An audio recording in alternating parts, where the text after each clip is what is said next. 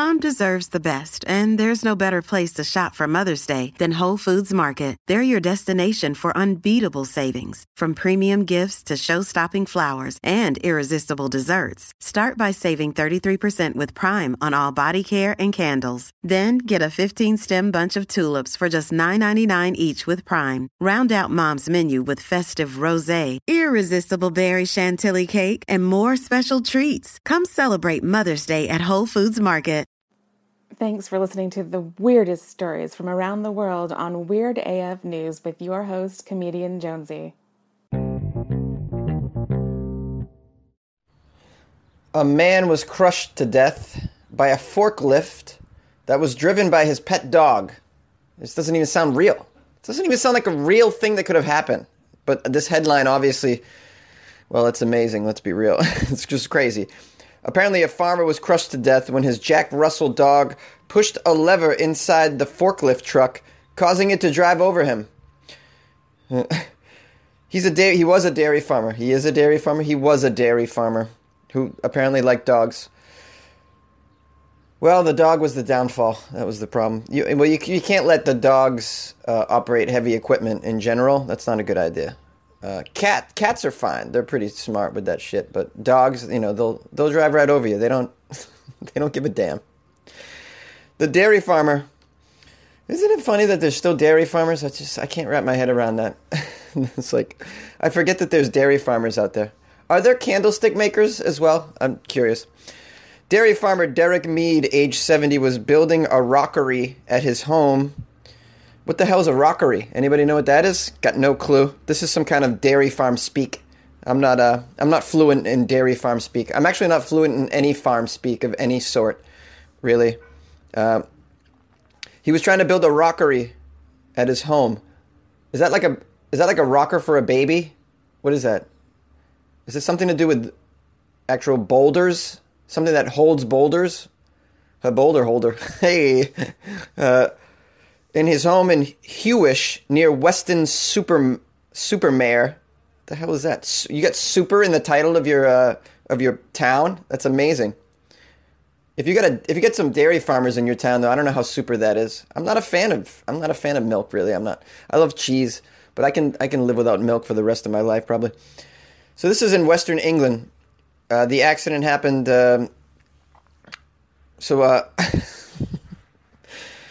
This article's funny.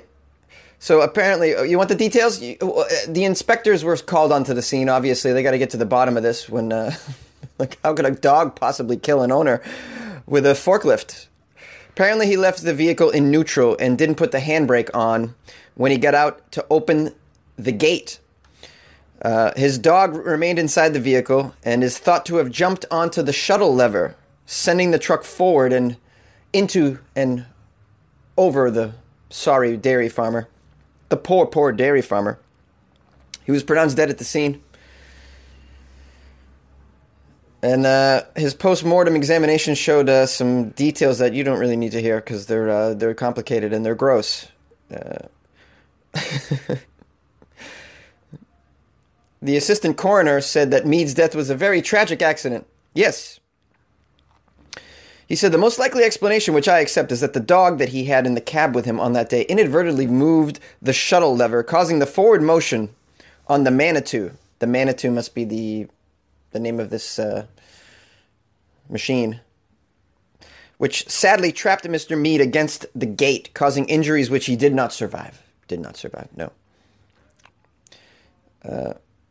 The principal investigator for the health and safety, Simon Chilcott added that there were no other reasonable explanations for Mead's death. He noted that operating the shuttle lever is as easy as flicking a car indicator. Therefore, the dog is the prime suspect. Could have easily done it. It is fairly clear in my mind that the lever must have been in neutral when Derek left the cab. Otherwise, he would have realized the machine was moving and done something to rectify it. I love how they treat this like it's like a CSI case. It's so ridiculous. Oh man. I mean, it's like I guess we have a hard time accepting accidents, don't we? We just have a hard time with that. We're like, accidents? What? We have answers. I can't live without closure. Yeah, well, kind of One of the things about becoming a mature individual is sort of learning to live without closure, because, life doesn't always offer you closure. You're like, but why did we break up? Everything was perfect. This love affair, why did it come to an end? Well, you got to just say to yourself, who the hell knows? I mean, at the end of the day, was it the dog that killed Mead? Was it a spirit that killed Mead? Was Mead paying for karmic mistakes? We'll never know.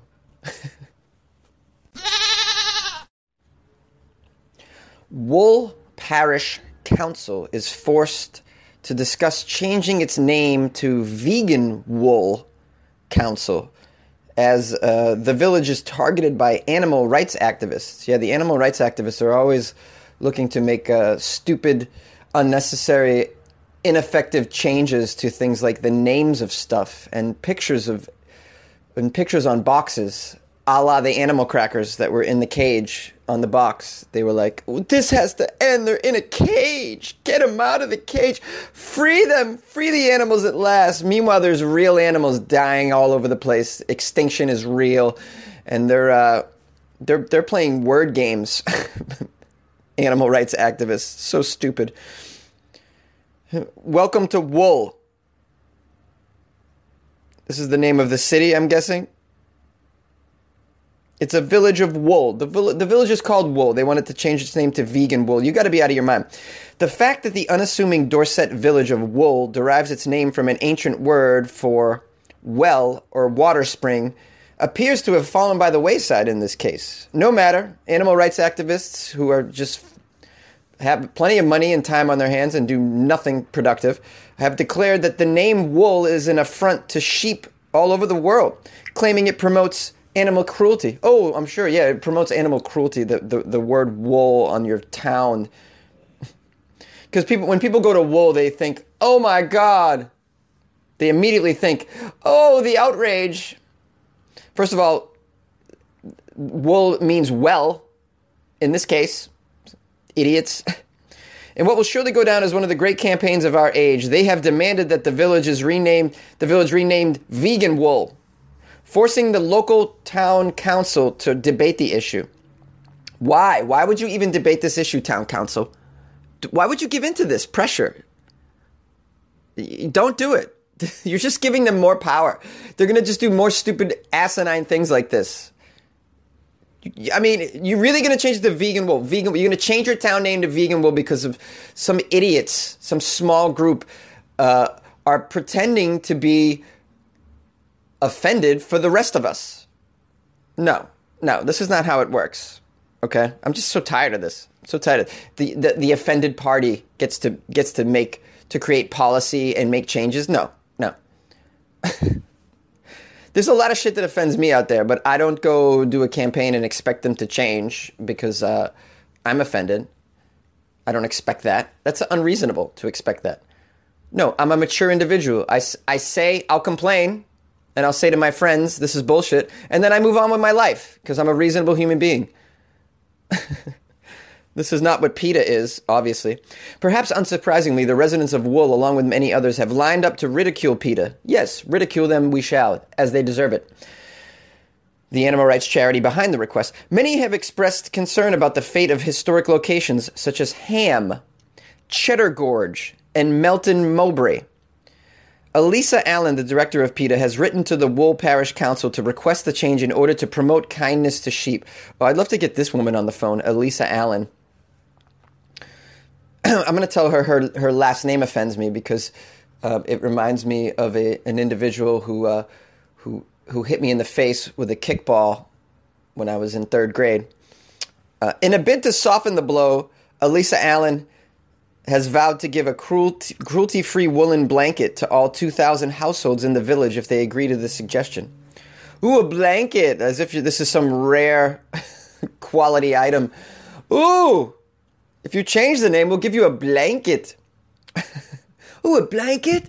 Oh, if only I had a blanket. I could use a blanket in my life. Where do you get such rare items? Cherry Brooks, a member of the Dorset City Council, said, "It is a ridiculous request, and it's caused quite a stir in the village. It shouldn't cause a stir. You guys should not even give this your energy. You really shouldn't. The residents of Wool shouldn't even give it their attention. It's not worthy enough for your attention." Quote, "A few people are quite offended, but most people seem to find it amusing. The proposal will now need to be discussed at the next council meeting, which will be interesting." Will it? I hope there's a lot of laughter. And that they just go, and I hope there's a lot of laughter, and they do a conference call with PETA, and they tell them to go screw. Yeah, I said it. Mrs. Brooks pointed out that PETA had failed to do its homework, noting that the village name is actually derived from the ancient word well, W-E-L-L-E, and had nothing to do with the wool industry. Other villagers took to social media to defend wool, liking it to an April Fool's joke. Jane Merchant said, "The name Wool should remain as it is. The idea of renaming the village is utterly ridiculous. It's the most idiotic idea I have come across in a long time." Oh, I know this is like, I don't know. What do you guys think? Should towns be pressured into changing their names in instances like this? Maybe not this instance, but maybe other instances with because this isn't obviously even referring to sheep shearing. This name doesn't even come from the word wool that PETA is targeting. No, it doesn't even mean that.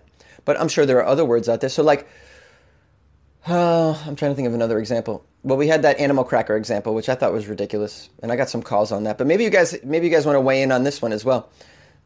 How ridiculous is PETA? Or is PETA not ridiculous in your opinion? Call Weird AF News, 646-450-2012. I've gone too long. A U.S. tourist has been killed by one of Earth's most isolated tribes. A U.S. tourist has reportedly been killed by a community of hunter-gatherer people living on an isolated island in the Bay of Bengal between India and Myanmar. Did I say that correctly? Myanmar? I'm sure if I didn't say it correctly, one of my weirdos will point this out to me. John Allen Chow, age 27, was shot dead by people wielding bows and arrows after illegally traveling to North Sentinel Island last week, according to reports. Wow, this is illegally traveling to North. You're not even allowed to go there, so he kind of got what he deserved. I feel bad that he was killed. Obviously, it's a tragedy, but when you jump into the lion's cage, although who had to? I mean, in his defense, I mean, who would have known that they were so aggressive? I mean, they really don't want foreigners lounging on their beach. I see where they're coming from. The first time an American steps on your soil and is comfortable, you cut to 10 years later, and there's a Holiday Inn on the beach right there. You know what I mean? That's what happens, and they're trying to fight against that, I'd imagine, and that's pretty smart. They don't want a McDonald's. They don't want any beachside, oceanside hotels springing up on their lovely little island. I'm sure it's lovely. I got to tell you, this John Allen Chow probably never in his wildest dreams expected to be killed by bows and arrows. I mean, that just doesn't happen anymore. That's a very archaic way to die. It's a very old school method of dying.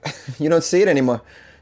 The occasional hunting accident, a crossbow in the back of the skull, when because your buddy drank too many PBRs while on the hunting trip. But for the most part, people don't die from bows and arrows. People don't die for pre-literate tribes in general. I got to tell you, this sounds like a weird place, North Sentinel Island. I think I should research this for Weird AF News. I mean, we should learn more about these people. What are they? What sort of language do they have? What are the gods that they worship? What's the devil they worship? Obviously Americans, and with good reason. We're terrible. We are terrible. Look at if I hear a story of any American being stoned or tortured or boiled or killed or eaten when they travel to a faraway land, I'm not surprised. I'm like, oh yeah, we deserve it. We're terrible. We moved to your country, and then the next thing you know, it's like. It's like fast food comes there, It's like a juicery pop-up. It's like awful. Setting foot on this island is actually illegal in order to respect respect the Sentinelese way of life, and protect them from diseases of the industrialized world. Ooh, very important. However, the man paid a fisherman to ferry him closer to the island in the middle of November, from where he traveled to the island in his own canoe. Oh, he was brought closer by a ferry, and then he got in his own canoe and went there. He was reportedly a missionary who made the perilous journey to preach Christianity to the Sentinelese people, according to the local website, Andaman Shika. That's a website.